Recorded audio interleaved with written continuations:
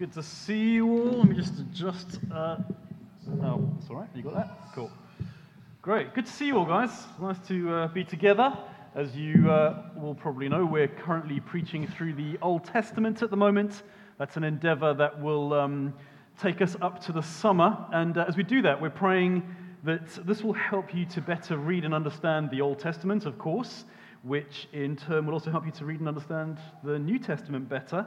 And as you do that, you'll be able to accurately pick out some of the key themes that run through the entire history of God and his people, themes that we see consistently from Genesis to Revelation, because God is consistently working out his plan for all creation and all humanity, and we'll talk about that a little bit more this morning. And the summary of that plan is that God is always working to gather a people for himself, who he will love and who will love him.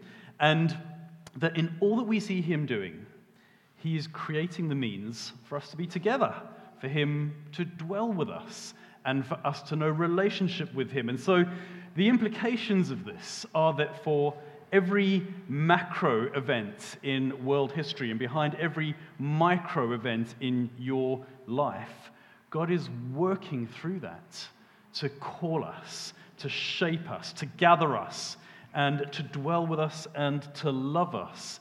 And that's why the book we're working through as we follow through the series is called A House for My Name. That's the metaphor for what God is building and doing. He's calling a people for himself to dwell with and to love. And we are not just passive bystanders in that plan. We're invited into this endeavor to partner with him as he unfolds this plan for humanity. That's why, as Matthew's just encouraged and exhorted us, that's why we often refer to our faith journey as being an adventure. It's an unfolding plan, and we're in this together and with God. And I'm really praying this morning that you'll be able to more clearly see that as we explore the next stage of the story, this history-spanning story of God, as it unfolds through the ancient people of Israel, that it really reaches your heart as so much more than ancient history, so much more than someone else's story, that you'll receive the word of God for you this morning as for you personally. That the story we're working through, the story of the Bible, the story of God and his people, this is your story. So this morning, if you're here and you want to make sense of your life, if you want to know your purpose, what you were made for, the meaning of life, the direction of travel for human history, the way the story, your story, reaches its climax, I believe that there's answers today in God's word for you as we look at it this morning. Let's delve into the story from where we left off last week. And this week, we'll encounter a man named Joshua, and how God works out his plan for humanity through him. But first of all, let me just give you a little bit of background, just in case you've forgotten what we've preached so far or you're kind of new to it. And I just want you to kind of better understand how we got to where we are today. So the background, some of you will recall, is that many years previously, God calls a man named Abraham, and he makes him a threefold promise. He says, Abraham, you will be the father of a great many people who will be my people. This is what I was talking about a few minutes ago. That's the first part of the promise. God gathers a people. And the second part of that promise is that God will bless Abraham and bless this people, and that they will become the people through whom the whole world will come to know about God and his purposes. God loves his people, and he loves to bless his people. And the third part of the promise is that one of the key ways that God will achieve this at this particular point in history that we're going to talk about this morning is by giving this people a land and by rooting them in that land. And that this will be a land that is free of enemies and free of threats, and it will be the place where the right worship of the one true God is established. And ultimately, we'll see as we work through the series, the temple will be established there, and the peoples of the nations will look on this people, Israel, and they will see something of the power and of the might and of the plan of God, and that this will be the land, the place, and the people that you come to if you want in. The land in this promise that God made to Abraham is crucial And then over the past few weeks, we've been looking at what happens from there as the Israelite people end up in 400 years of slavery in Egypt, how a man called Moses liberates them from that slavery, leads them out of Egypt across the Red Sea into the wilderness and onwards towards this very land that has been promised to them by God. And en route, they stop at a place called Sinai. It's where God gives them the 10 Commandments and teaches them how to live, and he promises them his presence, and he gives them instructions to build the tabernacle, which some of you remember is the kind of mobile temple of God's presence. It goes where the people go because God promises to always be with his people. And the people all say, "Oh yes, God, that sounds wonderful. We'll do all that you say." And then they do the exact opposite. They worship the wrong God. They grumble. They moan. They fail repeatedly to listen to and trust God, their liberator and father. And God says, "Okay, as you wish. This generation that I've rescued out from Egypt will now live the rest of their lives in the wilderness. And this is where you'll ultimately die out. You won't see the promised land. The next generation will be the ones that I bring up into the promised land." It's all pretty tragic, really. And so where we are today is 40 years later. That generation has died out, and a new generation of Israelites who've been born in the wilderness and raised in the wilderness has emerged, and they find themselves encamped on the border of this land that God has promised to them, and they're preparing to enter into it. They can probably even see the land, Canaan, in the distance. And before they enter into the land, Moses gathers the people, and he makes a series of 5 speeches to prepare them. And those 5 speeches are the book of Deuteronomy. Deuteronomos. It's a Greek word that means second law. And that's what Moses is doing here. He's reminding them of their history. He's reminding them of God's promise and plan. And he's retelling them the law, the 10 Commandments, and everything else that God has commanded them. And he's reminding them that just like in previous generations, they have a choice. Follow God and live and know his victory and faithfulness, or go your own way and die out in obscurity like the previous generation did. Here's a few verses from one of those speeches in Deuteronomy 12, which outlines this next season of life for the Israelites as they enter into Canaan. This is kind of their job description. This is Deuteronomy 12, verse 1 to 7. Moses says to the people, "These are the decrees and laws you must be careful to follow in the land that the Lord, the God of your ancestors, has given you to possess, as long as you live in that land. Destroy completely all the places on the high mountains, on the hills, and under every spreading tree where the nations you are dispossessing worship their gods. Break down their altars, smash their sacred stones, and burn their Asherah poles in the fire. Cut down the idols of their gods and wipe out their names from those places. You must not worship the Lord your God in their way. But you are to seek the place the Lord your God will choose from among all your tribes to put his name there for his dwelling. To that place you must go.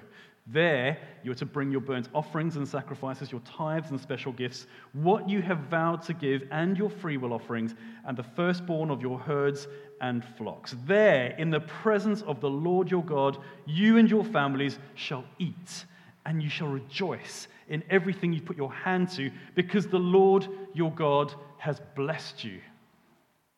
Enter into the land, dispossess the land from idol worshippers and the child-sacrificing tribes and nations who are currently inhabiting it. Tear down their idols, tear down their shrines to their false gods. Inhabit those places. Lay down your roots.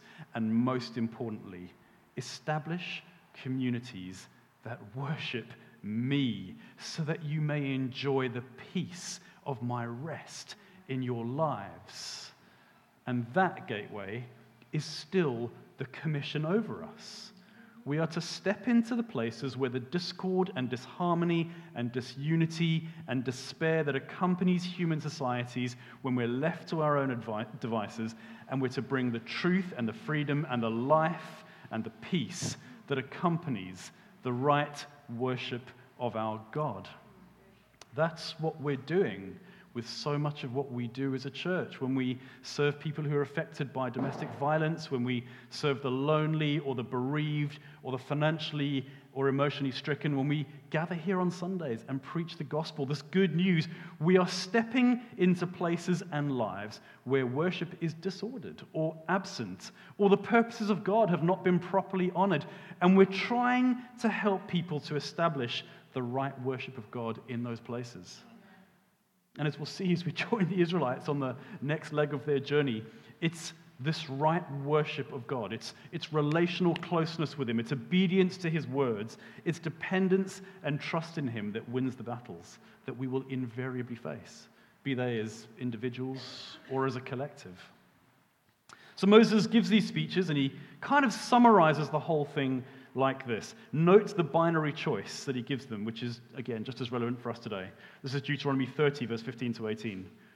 He says, "See, I set before you today life and prosperity or death and destruction." Nice and easy.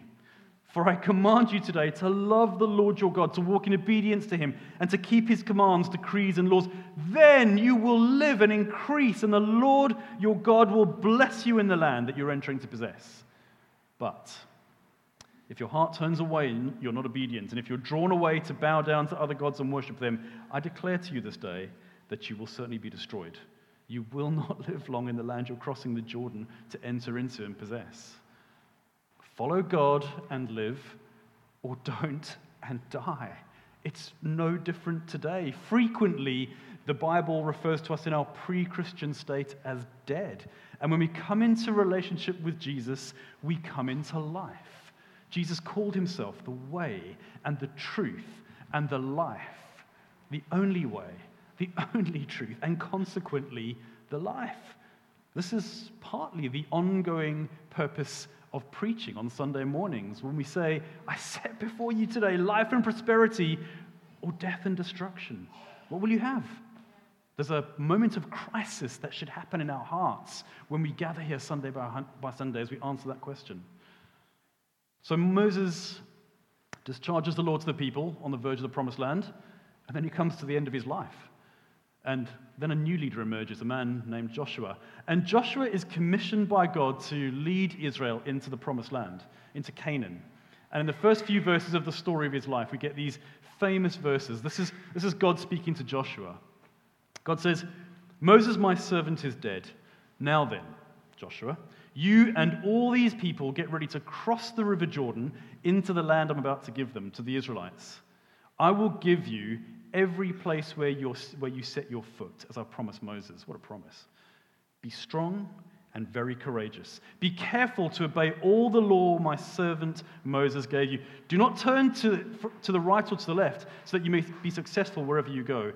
Keep this book of the law always on your lips. Meditate on it day and night, so that you may be careful to do everything written in it.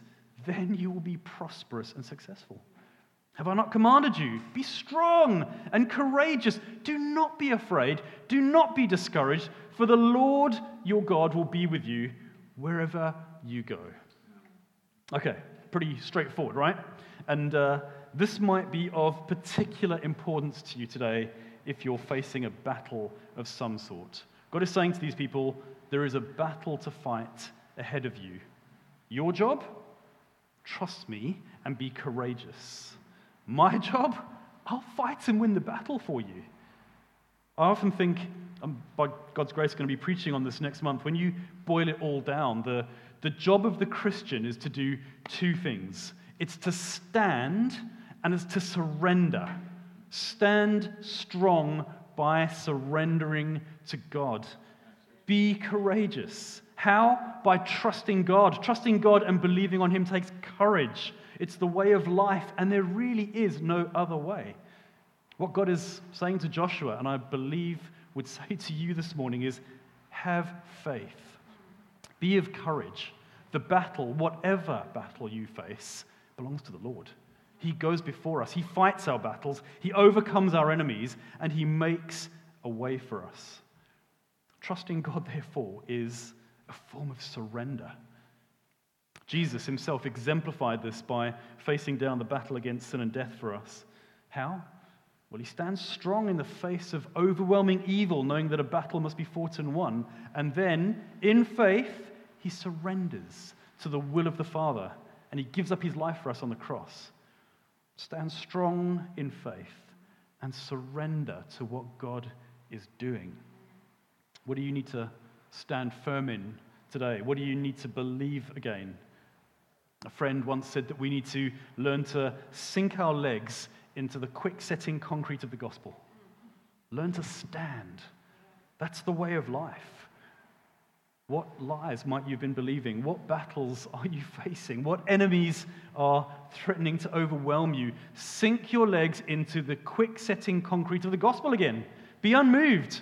Trust God. Keep your eyes fixed on Him. Worship Him. Have faith in Him. Make His agenda and His words and His voice the largest and loudest in your life. The victory gateway is His. And as you do that, surrender to what He is doing and forming and shaping in you. Battles and hardships certainly have been for me the greatest catalyzers of faith. I can tell you from years of playing sports and being in the business world and doing human relationships that you often don't resolve your convictions, your core beliefs, until they're tested in the heat of battle. Then you've got no choice but to stand on what you believe. And therefore, it's very often in these battle situations, in hardships, that God shapes you and He draws you and He draws out the good stuff that He wants for you. I often think about the biblical metaphor of gold and how that has to surrender to the intensity of the furnace. And it's in the intensity of the furnace that it's reformed and shaped and purified. People often say to me, why does a good God allow bad stuff to happen in my life? Duh, that's where He's often doing His best work. He's shaping, He's forming. Romans 8:28, He's working all things together for your good. Romans 8:29, why? So that you can be like Jesus. The night before the cross, as Jesus sweated the anxious drops of blood, knowing what was facing Him the next day, instead of bolting, as I'm sure I and many of us would have done, He said, not my will, Father, but yours be done. In His death, He chose the way of life for us all. That's what it looks like to stand and surrender when the chips are looking down.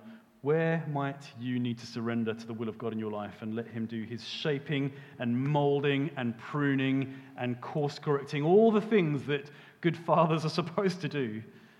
And this is what the Lord is commanding Joshua and the Israelites. But there's another significant theme behind what's happening here. And this has real relevance for us here at Gateway too.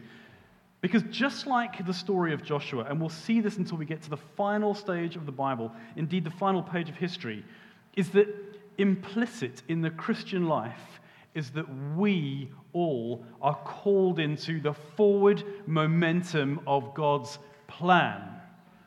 The Christian life is not supposed to be a static situation. We don't kind of skid across the line of faith and then just sort of white knuckle it and hope for the best until we die. The theologian Leslie Newbigin says this best for me. He says, we are the pilgrim people of God. The church is on the move, hastening to the ends of the earth to call all people to be reconciled to God, and hastening to the end of time to meet its Lord who will gather all into one. Therefore, the nature of the church is never going to be finally defined in static terms, but only in terms of that to which it is going. Translation: there is work to be done here. There is land to be taken. There are souls to be saved. There are idols and idolatrous temples to be torn down, and the right worship of God to be established in all the earth. That's the definition of mission. That means that if you're a Christian, you're called to be a missionary. We are called to go into the darkest places and turn on the lights and call people out of death and into life, and to restore what should have always been there according to God's original creation plan, which is relationship with Him and worship. John Piper, pastor in America, famously says, missions exist because worship doesn't. In other words, wherever God isn't rightfully worshipped, that's our mission. We should set our eyes on reaching that place and changing that. Forward momentum. As Matt put it last week, new land required. We go again and again and again. Now, I appreciate that can be uncomfortable for some. I realize this, especially if you're tired or you're battling. When we were talking about this theme for the year that Matt's just told us about a few weeks back, I suggested, how about we all just take a nap? Let's make 2022 the year of the nap. Life can be tiring and tough, I get that. And of course, you don't send soldiers into battle without any endpoint. Furlough and rest and healing and recuperation is built into the life of a soldier, and it should be built into the life of a Christian as well. That's why we're meant to observe the Sabbath and live with a sense of that Sabbath rest in our hearts every day as well. I get that the last thing you feel like doing when you're tired or broken is taking on a fight, and I don't want to underplay what that might feel like for you. I know what that feels like, and there are just times when wounds just need to be tended to. Here's the good news. Because of this forward momentum of the plan of God, He has placed you in a mobile unit of specialists. It's called the church. And in this place, He has placed teachers and pastors and listeners and carers and bandage makers and organizers and scouts and battle-hardened warriors and cooks and tent makers and worship leaders and bricklayers and JCB digger earth-moving prayer warriors and all the resources that we need to adequately partner with Him in and out of season. Because He promised. He promised to build His church and that His kingdom would be established through us in all the earth. He would do that through us, the people that He has gathered and whom He loves. And so, for me, it's as much a matter of logic as of faith. If Jesus says He's going to build His kingdom through you, it simply follows that He's going to resource you and shape you for that task. So take heart. Jesus is in control of even the smallest details in your life, and He is with you. Now, what gives me confidence to say this is the original instruction given to Joshua by God. Be strong and courageous. Do not be afraid. Do not be discouraged. For the Lord your God will be with you wherever you go. Gateway, God is with us. He is with His people. That's what this whole sermon series is about. A God who loves His people and dwells with them and will do whatever it takes to establish that. Listen to what it says in Psalm 23. This is probably the best known of all the Psalms, and it's not surprising when you read the wonderful promise it contains. The Lord is my shepherd. By the way, this was written as a worship song. The Lord is my shepherd. I lack nothing. He makes me to lie down in green pastures. He leads me besides quiet waters. He refreshes my soul. He guides me along the right paths for His name's sake. Even though I walk through the darkest valley, in some translations, the valley of death, I will fear no evil, for you are with me. I fear no evil. Why? Because you are with me. Because the Lord is at my right-hand side, and nobody and no situation can overcome our God. That's why Paul, in his letter to the Romans, can so confidently assert, for if God is with us, who can be against us? Not illness, not depression, not money worries. None of those things are fun, I get it, and illness or something else might take our lives. But even then, that's not the end of the story for the Christian. Even in death, we are victorious. Because Christ's victory on the cross, of which we are all inheritors, wasn't just to make life easy in the here and now. It's for eternity. And therefore, even death has lost its sting. It doesn't matter what you're facing, and I appreciate it. Might feel huge. We're alongside one another for this journey, and nobody gets left behind. You could not be safer than to be in Christ and with His people.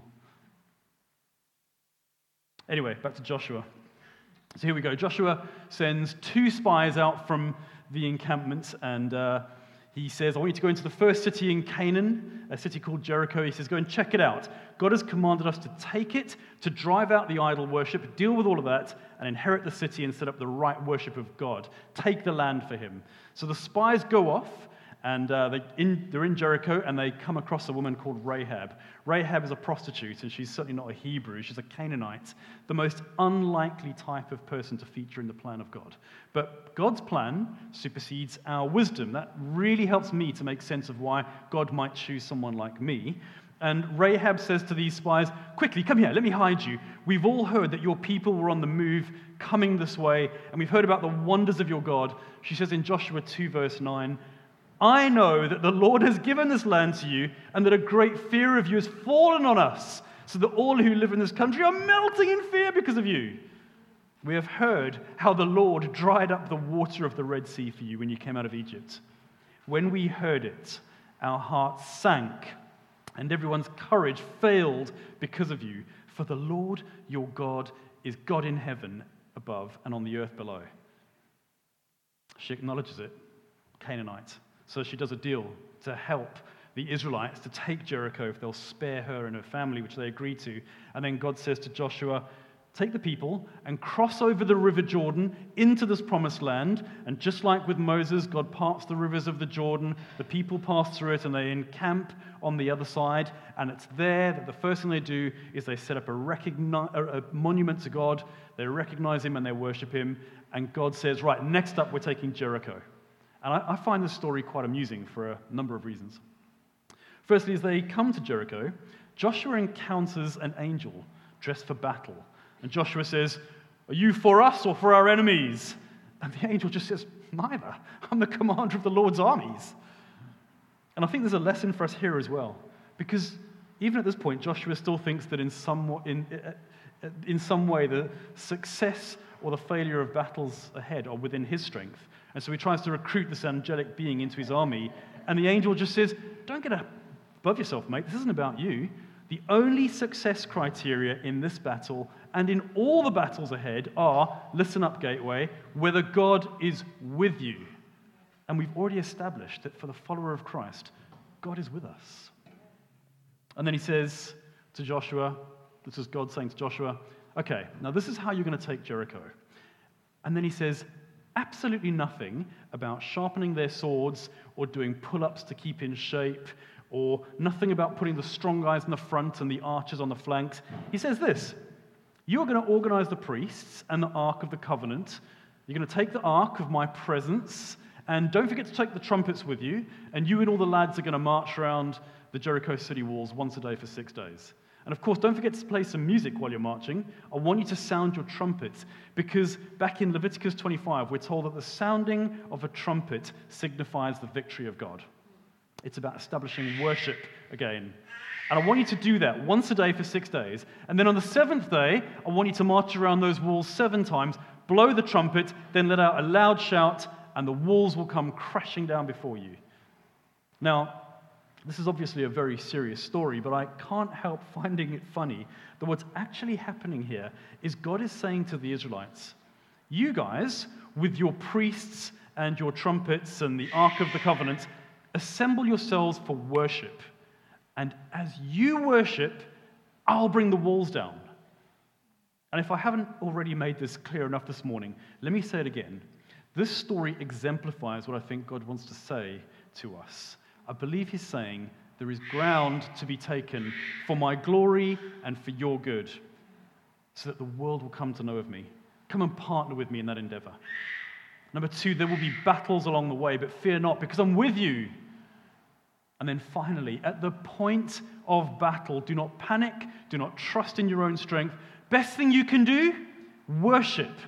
Trust me, I've got the heavy lifting. And sure enough, on the 7th day, the people march around the city, they sound the trumpet, they let out a loud shout, the walls come down, and Israel takes the city. I remember about 8 years ago, I was probably going through the fiercest battle of my life. I was not in a good place, and the giants in the land looked huge to me. And in the midst of that period, I took the kids down to Boscombe Beach, to the air show. And you'll know if you've been to the air show that when it's on, it's loud down there, and there's often music playing, and there's stalls, and there's funfair rides along the beach, and so on. And I remember standing right next to a funfair ride, and the music was blaring, and I was staring out to sea as the kids went on the rides, and I was having a complete whinge. I was raging against God, and I was basically saying, in this situation that you've got me, I've had enough. I want to get out of the battle now. And as I stood there staring out to sea, I heard the music that was playing on this funfair ride. and I heard the chorus of a pop song, which I've never heard before, and I've never heard since. And the chorus of the song was simply repeatedly, "You've got to worship. You've got to worship. You've got to worship." And I was like, what? What's going on? Really? And I genuinely felt that God was speaking to me in that moment through the tilt-a-whirl or whatever it was. And he was telling me, in spite of it all, worship. And so I did, just very gently, under my breath right there. And over the next few days, I chose to keep my eyes fixed on him and slowly to make decisions to stand where I needed to stand and to surrender where I needed to surrender. And gradually, over the next few days and weeks, my perspective completely changed. And I emerged from that period a changed man with a far deepened relationship in God and a much greater confidence in him. I worshipped while God battled on my behalf. And as Peter Leithart puts it, the battle at Jericho sends a clear message. When the people worship, he brings the walls down. That was a miserable period of my life. Let me tell you, I wouldn't change it, not for a minute. It's so precious to me. Now, the rest of the book of Joshua outlines the very many more battles that he and Israel fight and win with the help of God. And they take the whole land and they drive out the nations before them, the nations who worshipped idols and sacrificed children to their gods. And then in chapter 18, verse 1, we read this. It says, "The whole assembly of the Israelites gathered at Shiloh and set up the tent of meeting there." The tent of meeting is the tabernacle. You might remember we've already spoken about in this series already. The place where God and man could meet and worship could be established. And what we see here is that the next phase of God's promise and plan to Abraham is accomplished. And one day that mobile tabernacle in Shiloh will become the temple. And the temple will one day be replaced by Jesus as the ultimate meeting point between God and man. And the New Testament teaches that now we are the temple, living stones, filled with the presence and power of God through his Holy Spirit. And so we see again this iterative, ongoing, forward-moving plan of God to have a people to love and who will love him and who will do whatever is necessary for us to be with him and to dwell with him. The Exodus story for the Israelites is now over. They've come through slavery and wilderness, and they've come into the land of promise. He draws us out to draw us in. And as they've done that, they've sometimes done well, and they've sometimes grumbled and rebelled, but through it all, what we see is a God who is committed to bringing freedom to his people and establishing his kingdom, to doing what he says he's going to do. Gateway, there really should be always for us, Jordans to cross, Jerichos to take, new lands to inherit, battles to fight, as we establish right worship where worship is absent. We're a pilgrim people, a people of forward momentum, and that's how it should be, since God has promised to establish his kingdom through us in all the earth. How do we face up to such a high calling in our lives? Joshua 1, verse 7 to 9 again. Be strong and very courageous. Be careful to obey all the law my servant Moses gave you. Do not turn from it to the right or to the left, that you may be successful wherever you go. Keep this book of the law always on your lips. Meditate on it day and night, so that you may be careful to do everything within it. Then you will be prosperous and successful. Have I not commanded you? Be strong and courageous. Do not be afraid. Do not be discouraged, for the Lord your God will be with you wherever you go. It's plain here, and it's plain from the story. Trust God. Believe on him. Obey his word. Stand. When you face battles, worship him and thank him for his work in your life through that battle. Surrender to his purposes. He's fighting your battles, and he's bringing liberation to the whole earth as he fills up the whole earth with right worship and with his glory. That's the direction we're headed in. This sermon series is all about God building a house for his name. I mentioned Psalm 23 earlier on. That psalm ends with another beautiful promise for the people of God, and I think this is just a great way to land this morning. Psalm 23 finishes with, surely Your goodness and love will follow me, pursue me all the days of my life, and I will dwell in the house of the Lord forever.